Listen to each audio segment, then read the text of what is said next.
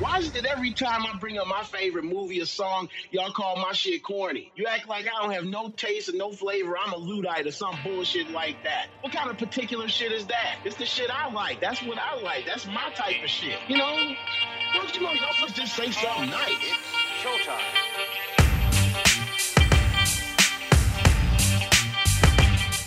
Welcome to the Say Something Nice podcast. Film, TV, and music news, discussions, and reviews from a multicultural point of view. In addition to our Say Something Nice challenge, in which we challenge each other to say something nice about the best and worst in pop culture. Be sure to check us out at ssnpodcast.com and on all social media under the handle at @SSNpodcast. Our show can be found on Apple Podcasts, Stitcher, Acast, TuneIn, and wherever else great podcasts can be found. Please rate us 5 stars on iTunes and Stitcher so that more people can find our show. Thanks, and here we go.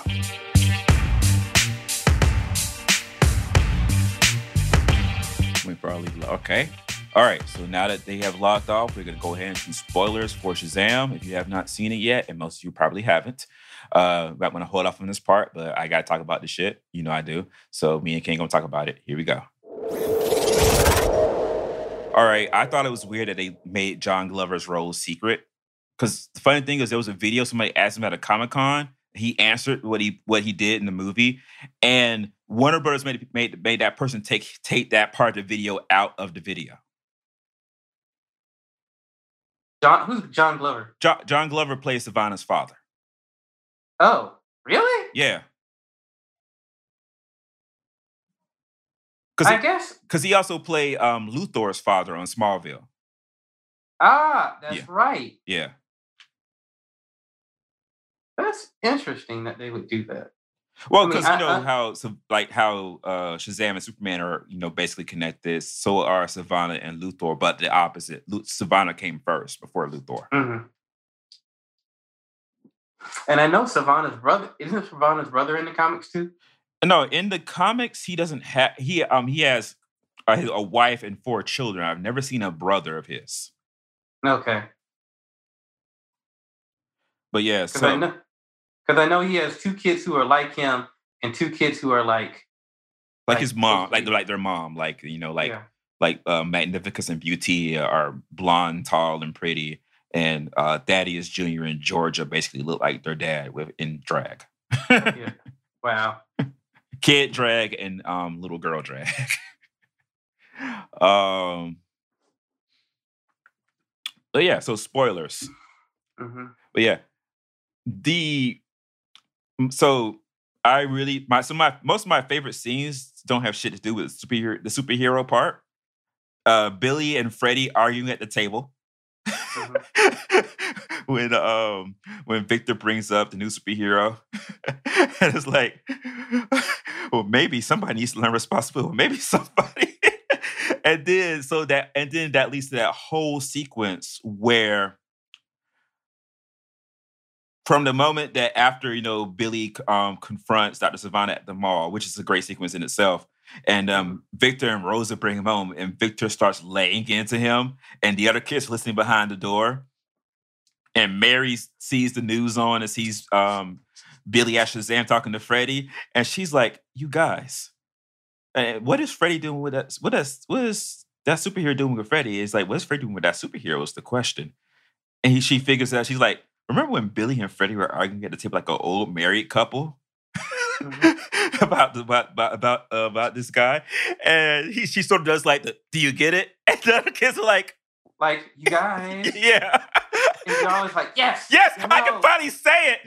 You figured it out on your own. They're like, what? You knew and didn't say anything? I am a good sister. Because the whole thing about Billy is telling her good sisters don't tell big brother secrets. Right.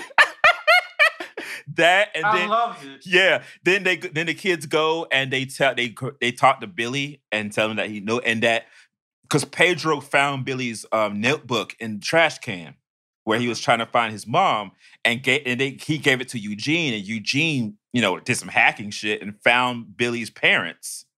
Yeah. And the dad was apparently in jail in Florida, But the mom is too. Subway stops over, and so Billy. No, man. But wait, when they came to the door, when she was like, "Not so fast," lowered expectations.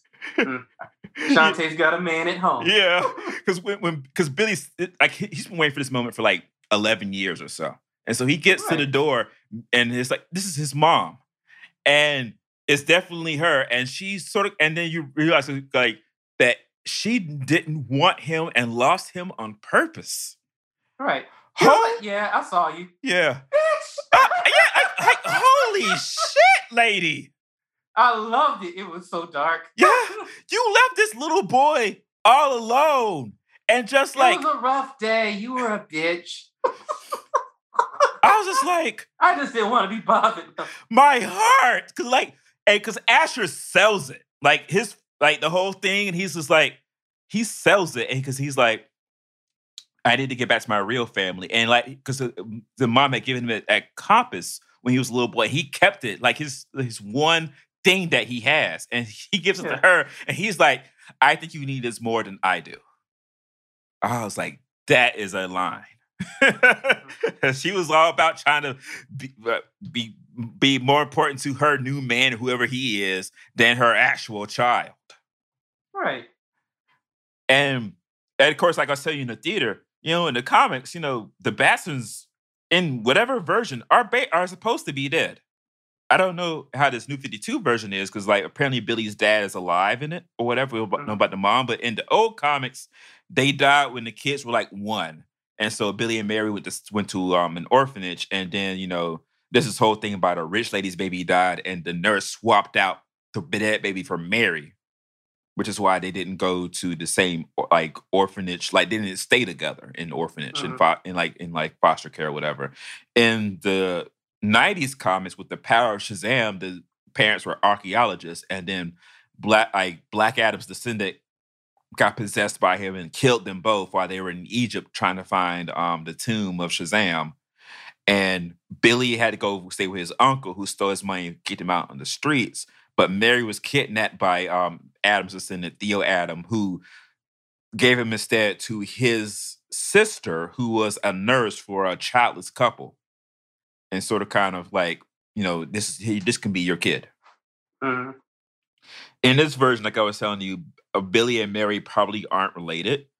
But the idea that Billy's parents are not only alive, but the mom doesn't want him, that's a good movie thing because it strengthens the whole family plot. Mm-hmm. But so I've already seen like people like 40 and 50-year-old comic book nerds who are angry about this movie for following like the New 52 thing and not having Savannah doing like that thing and all that kind of stuff. And they think that Billy's too old, even though if you read Shazam comics, they're supposed to be 14 or so. Like they're supposed to be very small children. Like Billy was just old enough to have a little bit of responsibility, but not old enough to be super like adult. So he could be anywhere really between 14 and about 22, really, to be honest with you. And the story still works. He had to be like a little kid. Like when he's in these animated versions, he's like 10 because they read The Power of Shazam when he is 10. It throws the whole thing off to some degree. Jerry Owe did that because he wanted his 14-year-old Billy to be a veteran hero already, so that he could avoid sort of kind of what this movie has to do with all of like I'm trying to figure out my power stuff. Mm-hmm. And it was kind of weird the learning curve that Billy has, and that Savannah didn't have one. Like, I know somebody mentioned that in their reviews, but I think it's because, Savannah's older. And he's been researching for decades. It's not only that. Savannah had the 7 deadly sins leading him. Yeah, he was being possessed, basically. And like Billy was telling him, they're using you. And I really, we'll get to the end sequence in a second. The only thing I didn't see here, but I still liked, but I think it comes across is you don't have to be... Being pure of heart doesn't mean being the goody two shoes. Right. I think that message is still there, but it's not as strong as it was in the comics. Yeah, it was Jeff Johns hit you over the head with the fact that perfect people don't exist. People try to be good.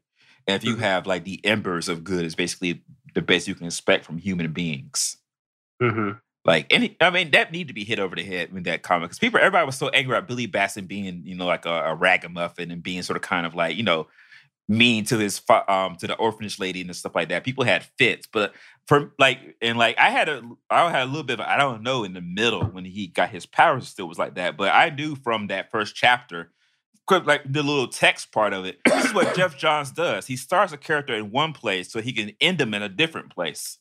Mm-hmm. But Billy's such an old character that he really hasn't been given that level of character development in his stories like that, because people are afraid to mess with the formula. Because, you get those angry letters from like 50-year-old nerds who read Shazam back in whatever, in the golden age or whatever. Yeah. But I feel like you got to make them human beings, for Christ's sake. You do. And that's good storytelling, but you're right. Most of the times in comics, that doesn't happen because they have to, they're so tied down by pre-existing lore. Yeah. And Shazam was one of those rare occasions where, I hate to say it, even though you have some diehard fans, they aren't diehard in the sense of buying the book or weren't in the past. So he does have the freedom to mess with the origin a bit. You can only do so much with Superman. It's like, are we going to let Ma and Pa be alive for the next 25 years or not? And that's... Yeah. I feel like you can do... I feel like Bendis is showing them you can do more with Superman. You just have to take some risk and make some people mad. Well, anything you do is going to make people mad. Right. With a popular pre-established character. Yep. And Shazam is unique because that character is so defined by his 40s, 50s like success and persona that every time they bring him back, they have to contend with, we have to make it to address sort of kind of like the feel of an old comic in some form or fashion. So everybody has had a different approach to that. Roy Thomas said, fuck it, we're not going to do that at all. Jerry Ordway said, let's do some vintage stuff, but let's make it 60s Marvel vintage, not 40s Fawcett vintage. Geoff Johns with the new series, what he's doing now is trying to figure out what would Fawcett comics be like if they had stayed in publication through the silver and bronze and modern ages. Like, take that style and bring it forward. Don't try to do some retro stuff, but bring what they were doing forward instead. Yeah. Because, having a retro, it wouldn't really work. It works, but it's I don't know. It wouldn't work in the same universe. Like that what was that the idea they had where Fawcett was like frozen in time? Yeah, in the 90s, the Jerry Ordway thing, because in his book, it was like everybody was still wearing hats and skirts to the mid calf and like basically 50s fashion stuff. It was because in his version, the Wizard Shazam so loved Fawcett City in 1955 that he froze it in time. He said time slowed to a crawl, so everybody still had that old style.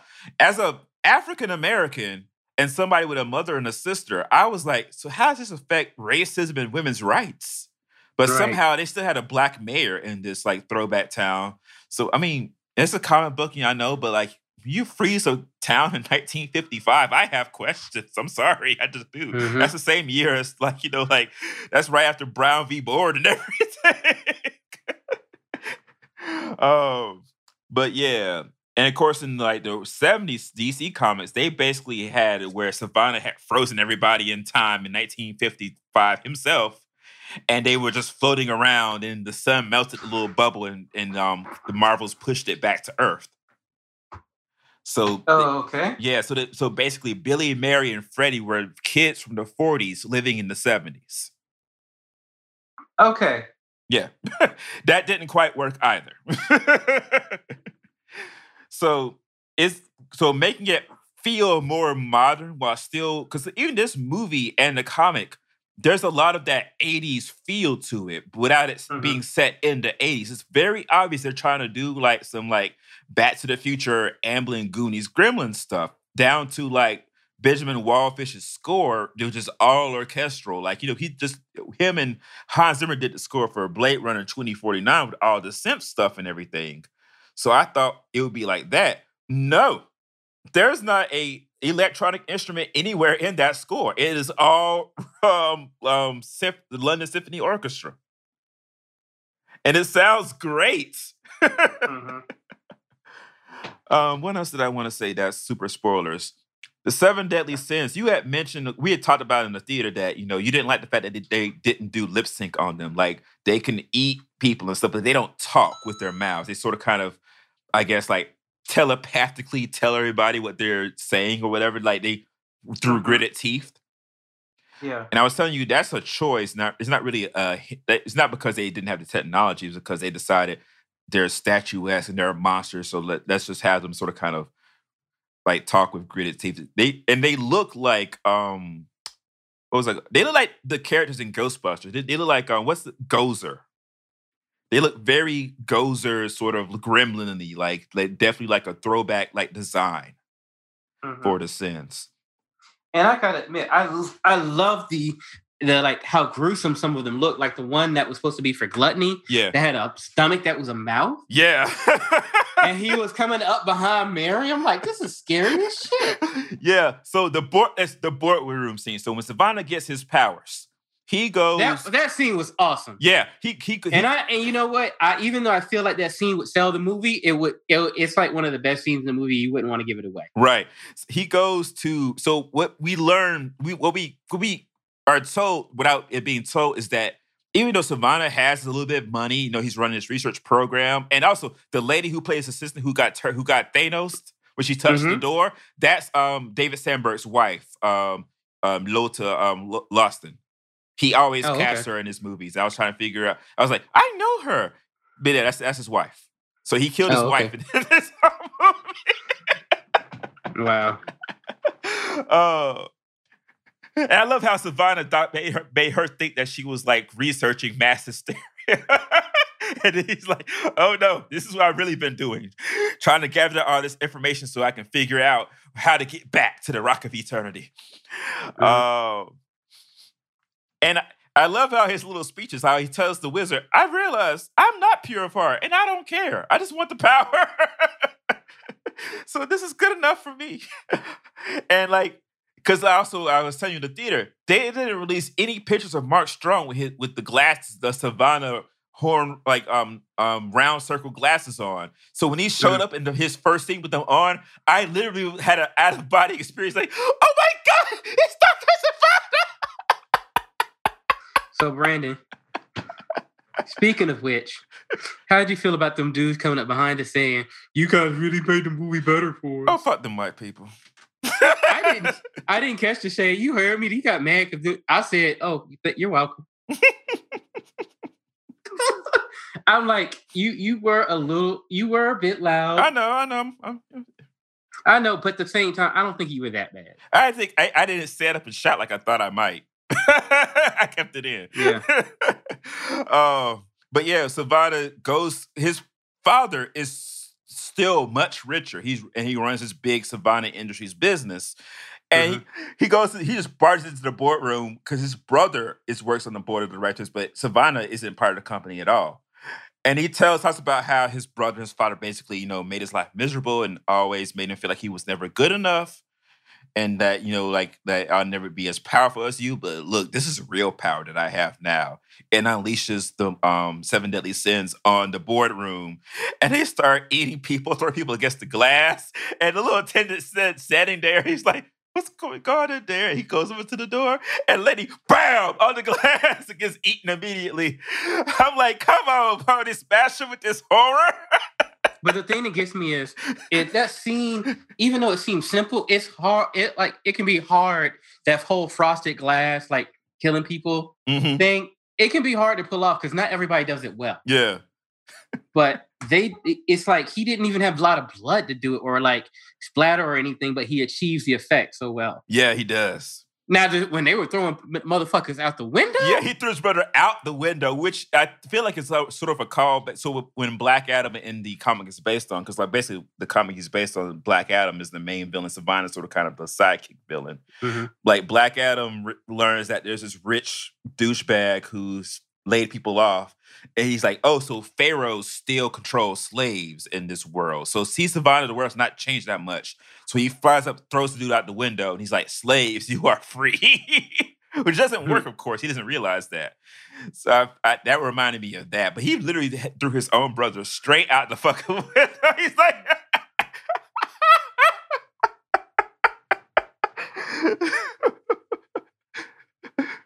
Because it's like his villainy is very focused. He's not trying to basically destroy everything until Billy basically pisses him off. And he's trying to force Billy to give his power up by, threatening people at the carnival later.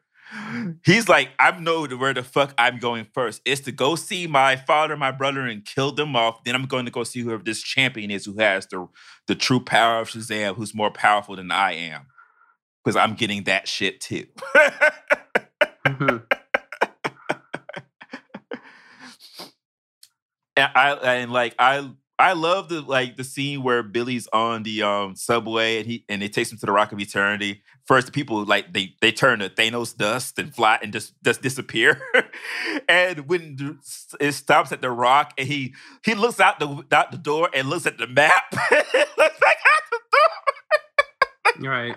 Where am I? And Jaimin Hansu and his hot coat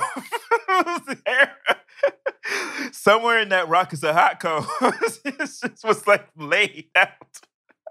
Stop it. All of my brothers and sisters dead, killed by the seven sins. Their thrones wait for new champions. Touch the staff. Gross. Touch my staff, say my name, and let my power flow through you. Gross. Ooh, that was funny. Yeah. And touch my staff, say my name, and let my power flow. And one thing about the trailers that I did not like after seeing the movie, like Zachary Levi gives like this very rangy performance of like highs and lows, and they cut all the highs out, put all the highs in the trailer. I thought he was gonna be manic the whole movie, but he's not. He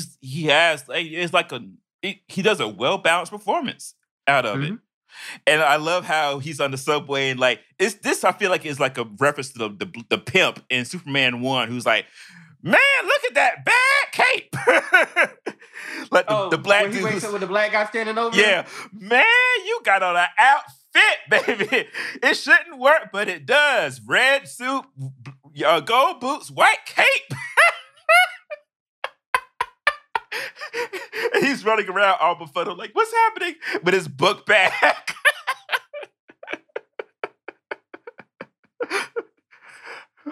And then, like, the little testing power sequence. I hope they paid that little white boy who invented the floss dance, because they sure kept that shit. Because Zachary's on Twitter saying that he shot alternates with other dances. They'll use one of those instead, but they kept the floss. Mm-hmm. And, like, I love how it was edited. I especially love that the first thing they used the school books for target practice. Algebra, bam! Science, bam! Social studies, bam! Like somebody don't have to pay for that. Yeah, they definitely are. Our tax money. That's how you know I'm old. I'm thinking, nigga, I remember having to pay for a book in school. That's just And during the little power testing sequence, when it was like test for teleportation powers, and then Freddy's like secret test of fire. And he sets him up, says Shazam on fire. Like, all of that was so good. A lot of pieces that were in the trailers, but it worked so well in the movies. Even like the scene with like the bullets and the whole, you have bullet immunity. I'm bulletproof. Shoot him again. Yeah, shoot me again. He's like, ooh. Wait, we need to know if it's you that's bulletproof or the suit. Shoot him in the head. Yeah, shoot me in the... Wait, what?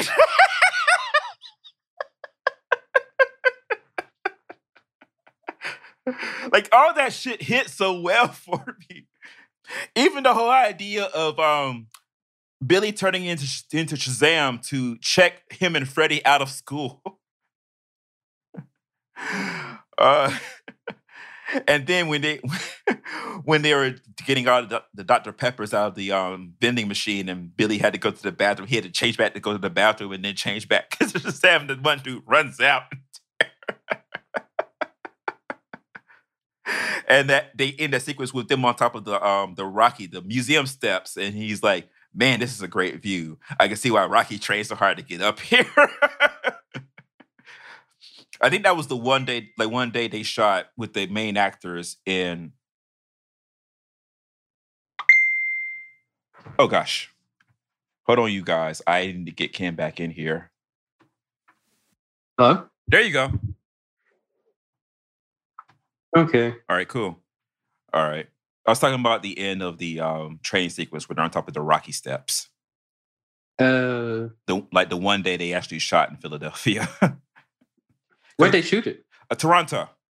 Oh, okay. They went to Philadelphia for a week. They shot with, I think they had a weekend to shoot with the principals, but they spent the rest of the week getting plate shots because a lot of the CGI was used to swap out Toronto backgrounds to swap in Philadelphia backgrounds. Oh, okay. Makes sense. Yep. But yeah, all that. And then, of course, when Billy decides he doesn't want to go to school anymore because Freddie's basically, wants to, use his powers to make the Breyer brothers, his bullies, more impressed with him so he won't be, considered a nerd at school anymore. And Billy's like, I'm not doing that shit. And so he doesn't show up to, this arranged thing where Shazam is supposed to show up for Freddie at lunch to show that they're really best friends. And so the bullies give Freddie a suitcase wedgie where they give you a wedgie and carry you around like a suitcase. He's like, and these used to be by the underwear. He's like, these used to be my underwear. And Billy at Shazam is like, gross. And Freddie, of course, reads him the riot act about how he's not a real superhero because he's not a real hero. He's just, using his powers to get money by, taking his what do you call it? What do you call them things that play music? Jukebox? It's not a jukebox. What do you call it? Like the Apple HomePod, like one of them things, whatever them things are called. The speakers, his personal speaker, playing the Eye of the Tiger and doing the hands, lightning from my hands, lightning from my hands. Yeah. And charging for autographs and photos. And Billy. Meanwhile, he's done nothing. Yep. And Billy is just like, you just wish it was you. And he's like, yeah, no shit. I would love to have what you have. And I would be a better hero than you. That was one of the things on my checklist I hope they would actually address. I'm so glad he didn't just walk away. He was like, no shit, nigga. Yeah. I'm crippled. Yeah, because the whole thing, Freddie is, he is disabled. You have to address the fact that, this disabled kid who knows everything about superheroes. His new foster brother becomes a superhero, but it's not him. He has to feel the jealousy and sort of kind of like the envy of the whole situation. They addressed it. I'm really glad they did. They also, I got my check mark for some holy molies here and there, which I know when Jeff Johns wrote his new 52 Shazam, he didn't use it at all. And I was, kind of a little bit felt away about that, but there's definitely some holy molies in there. The bus save was so awesomely put together. Cause they showed you a lot of times in these movies, it's so weird. People go over the side of a thing like that. They all stay in their seats somehow. And this first people are falling, hitting the glass. And when Billy finally catches the bus, he's face to face, glass to face with that Asian dude inside the bus. He's like, oh, I caught it. Yeah, that was a great gag situation. Yeah. And then the dog is sitting there. Doggy, get away. Shoo. Be a good dog. And then Savannah shows up. And then the fight starts. Was it really a fight? The ass whooping starts. He flew Billy up into the stratosphere and dropped him. He's like, I believe I can fly. I believe I can fly. I gotta fly. Superman. Which arm is it? And the way they cut, him not landing on his face, but learning to fly seconds before he was about to go splat. I love the fact that how the cut, they held the black screen just a second longer than they would have regularly. So you're like, what happened to him? And he learned to fly. Then they had the mall sequence with all him with Billy throwing shit at Savannah and none of it Get working. him, Batman. You get him, Batman. And then the big joke, because I was like, I heard they're gonna do a big joke. I was like, how are they gonna fit that? Dancing on the piano, but he just sits there, he just lands on the piano and hits some of the notes, and then Savannah comes up and hits, so he's like,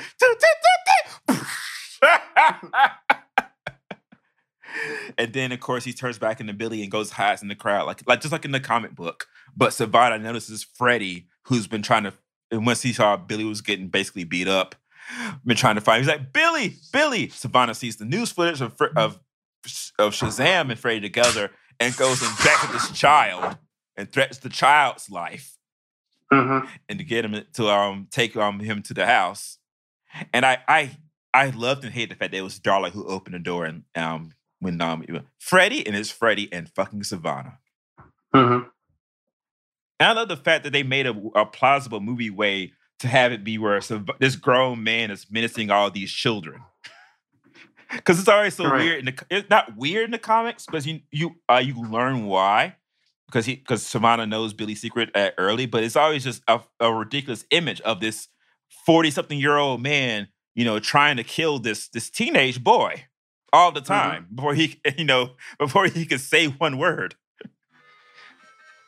I know. Be quiet. No. I mean, fuck them kids. Yeah. You see that meme that I found? Yeah. Where somebody took the Michael Jordan meme of fuck them kids and applied it to Savannah. And I love it's so Mark Strong's performance in this is so good. My favorite scene of his is when Billy and Shazam finally comes home after, the epic jump off the roof thing, after he realizes his mom doesn't want him. After he decided he would never say the word again, but went to go see his mom, realizes his mom doesn't want him, and then Savannah calls from Freddie's phone, and Billy gets there, and the whole thing about, how old are you actually? Basically 15. And he takes his head, he's sort of kind of looking at him. You're supposed to be a champion. The whole thing. That shit was so good. Mark Strong did a lot with a little. Yes, he did.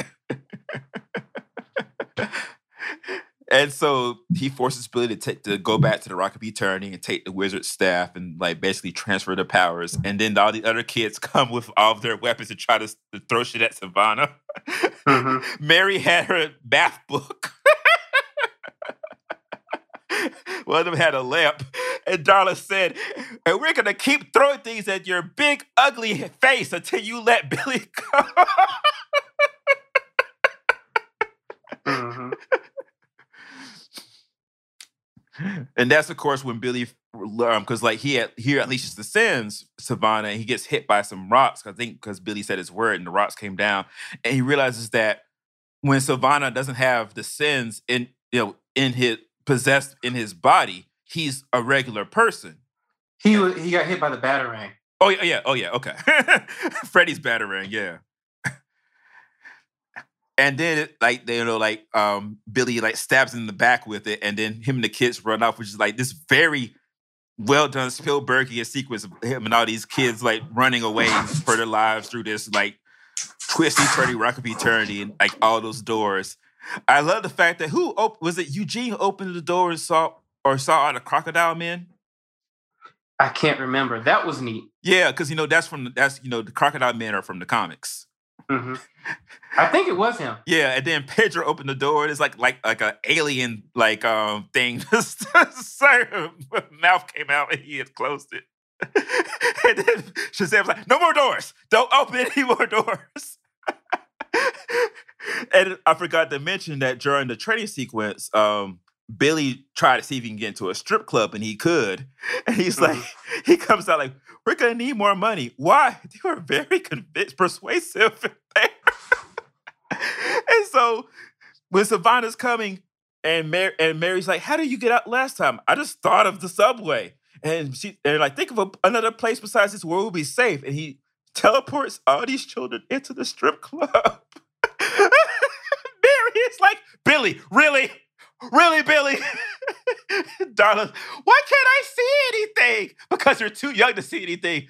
"They had glitter in there. I like glitter. Can I have some glitter?"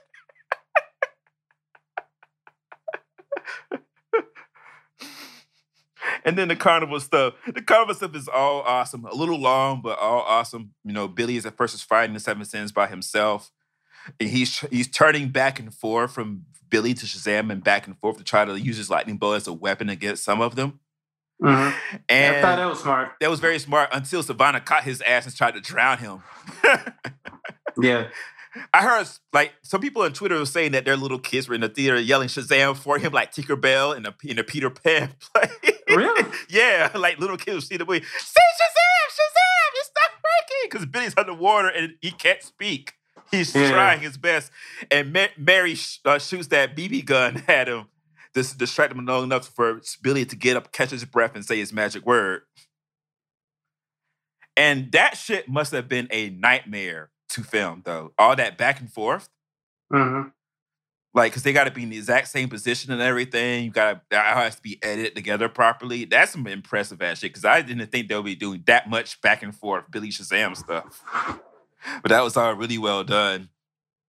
And then, of course, when Savannah kidnaps all the rest of Billy's family with the 7 sins and is going to force him, he, gets the idea to basically like knock Savannah out just long enough to give the rest of the kids their powers.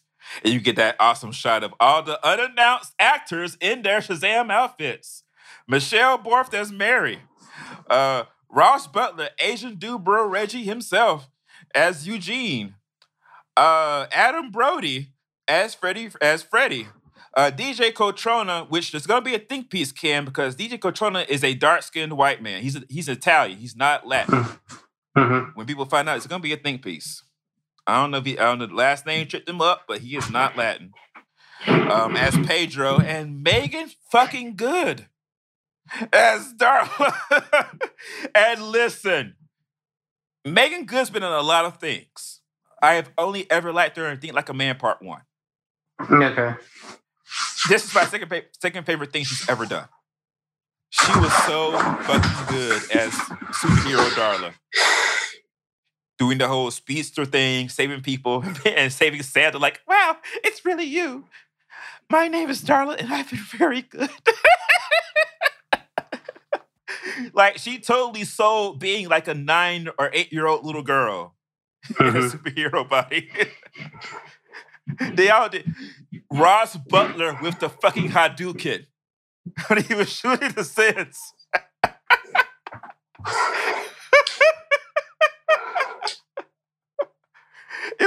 It was so good. The only problem I had was that they didn't really give Mary a moment. She was the only one who didn't really have a moment like that. Yeah, she everybody did. else did. Even Pedro holding up the Ferris wheel, and Freddie saving his bullies and giving them wedgies.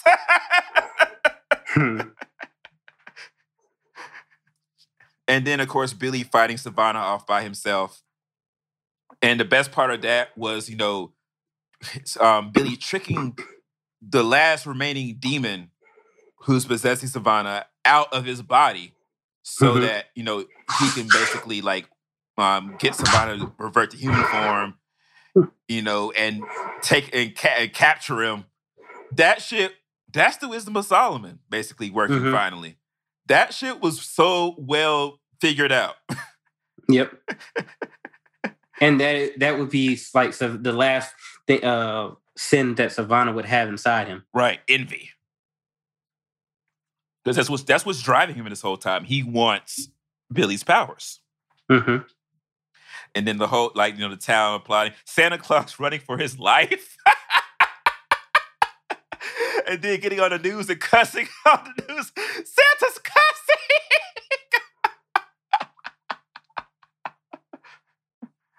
And then, who chose black music for that finale scene? Who chose Natalie Cole, This Will Be an Everlasting Love? Party Smasher, you're a goddamn genius! I was like, is that Natalie Cole? You were. I was. That's some black shit to put in this movie.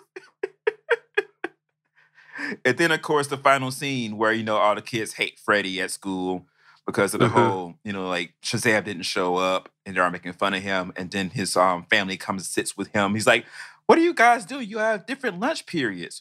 Well, we made special arrangements. And then Billy Shazam comes in. Freddie Freeman, my best friend. This guy taught me everything I know about being a dope superhero. It's such a nice, heartwarming thing. And then put a cherry on top. That was so cheesy. Yeah, but it works so well. for this movie and for the emotional impact. He's like, and I brought a friend with me, if that's okay.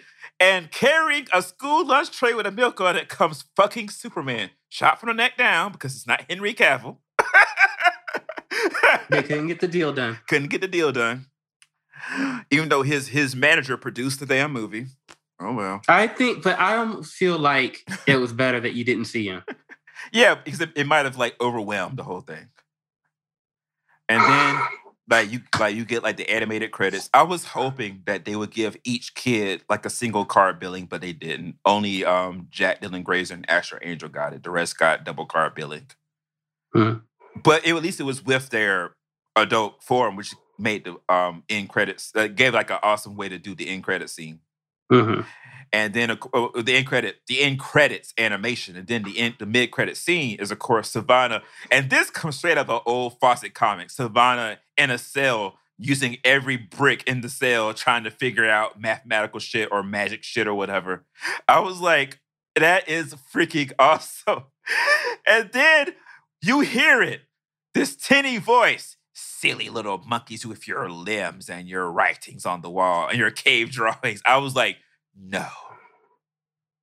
I was like, that must be Mr. Adam, because I know it's not fucking Mr. Mind.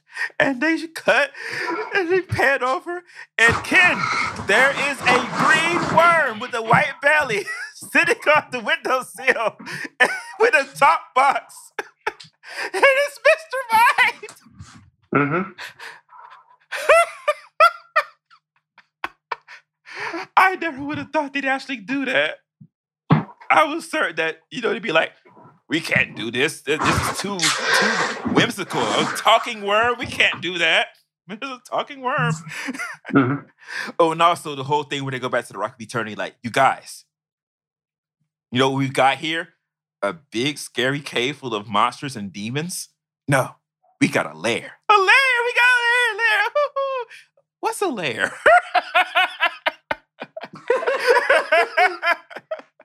That was awesome. Yeah. And then the final credit sequence, which isn't really it's not anything big. It's just an extra joke about Freddy testing Billy's powers. And it's been in the trailers by this point anyway. So the whole talking to fish thing. But yeah, I enjoyed that shit. The marketing has not been good. I feel like Warner Brothers in general has not been spending money on marketing this year. I don't know if it's the AT&T purchase that they cut the budget or whatever, because Lego Movie 2 had the same problem. It got good reviews, but the marketing for it was not good. It did not make a lot of money. It came and went. Yeah, it did. And so with this, I don't know. Maybe them opening the review embargo earlier will help it without them having to spend a lot of money they clearly do not want to spend on marketing costs. Mm-hmm. We will see. I guess it depends also on how good Dumbo is, because Dumbo comes out this coming week. Shazam comes out next week. But we'll see what happens. But if there's anything is a good sign, it's the fact that out of the movies that have had these Saturday, 2 weeks ahead of time preview screenings, Shazam is the highest grossing of all of them. They made $3.3 million on Saturday, which is more than Aquaman made when they did the same thing in December. And more than Jumanji made when they did the same thing the December prior. I wonder why. And our theater was relatively empty. Yeah, but Hollywood 24 is always empty though. I saw Wreck-It Ralph 2 in an empty theater twice in the same day. The weekend it was out, or the weekend after. It was a hard theater to get to too. Yeah, off the exit ramp and everything. I wonder how they make money. I don't know. But yeah, I hope it does well. I'm looking forward to more people seeing Shazam, more people reading Shazam, and to DC to finally take those old Fawcett comics, not the ones with Steamboat in them, please God, no, but the ones from the late 40s and early 50s that they have the black lines for, and reprinting them. Yeah. It's not hard to do. If you're looking for somebody to do the coloring, I volunteer. Not volunteer. I offer myself as paid tribute to do it. But yeah, so that's been our sort of early review for Shazam. A little unfocused and a little bit of me like giggling and yelling. So, but I hope you still enjoyed it anyway. We will review it again with the full cast when they see it opening weekend, because I really want to hear at least thoughts about the rest of it, especially how it sort of kind of avoids superhero movie tropes and actually does some really good character work. And can I say this? And hope this isn't controversial. This movie is better than Captain Marvel. Captain Marvel looks better, has more spectacle. This is a better film than Captain Marvel. Would you agree or disagree? I agree. All right. Yeah, I hope people don't come in like sexism. I mean, it's not that Carol Danvers is a better character than Billy Batts, and this movie is better written than Captain Marvel is. But yeah, so I hope we hear more good things about Shazam at the box office coming up. As always, you can find us at all social media under the handle at SSN Podcast. You can find the Say Something Nice podcast on all podcast platforms, Apple Podcasts, Stitcher, Acast, TuneIn, and wherever else great podcasts can be found. This has been the Say Something Nice podcast. I'm Brandon. And I'm Ken. And we'll see you guys next time. Goodbye.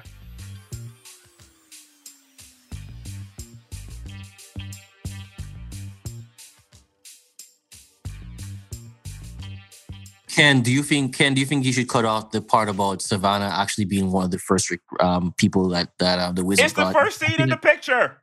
Because I feel like that's a big. It's the first scene in the movie. Oh, but I don't think that by telling people that, I don't know if that actually sells it. Yeah, it's sort of like the. Okay, I'm getting those. Like the way this ain't a spoiler. The way that scene is directed is very, very good and effective. I mean, I don't disagree because obviously I haven't seen the movie yet. But I'm just saying, like, it would have been a nice thing to have been surprised that he's not just a random evil bad guy. He's somebody who has a grudge for many, many years. And it's a neat concept, like all these children who are basically told you're not good enough. Right. Exactly. Like what happens to the people, because when Brandon told me at first that the Wizard has been trying to find somebody, a little question came up in my head. This is before he had told me that, Savannah would be one of the first ones. Like a question came in my mind, like what happens to the kids who get rejected? What happens to them? Do they forget? Does he put a spell on them to make them forget that they came there? Or do they just get chucked back like bad trout in a lake? To be honest, they almost like, I mean, that they set up what could be like very interesting story. I know they're probably not going to go with it, but where you start thinking about what happens to the children who are rejected, like how do you go through life saying you're not worthy, right? And that's I mean that's one of those themes, and that's what Savannah was dealing with from his family. Everybody's rejecting him. Yep. And and he didn't get any redemption for his rejection, which is kind of funny. Yep. Unfortunate.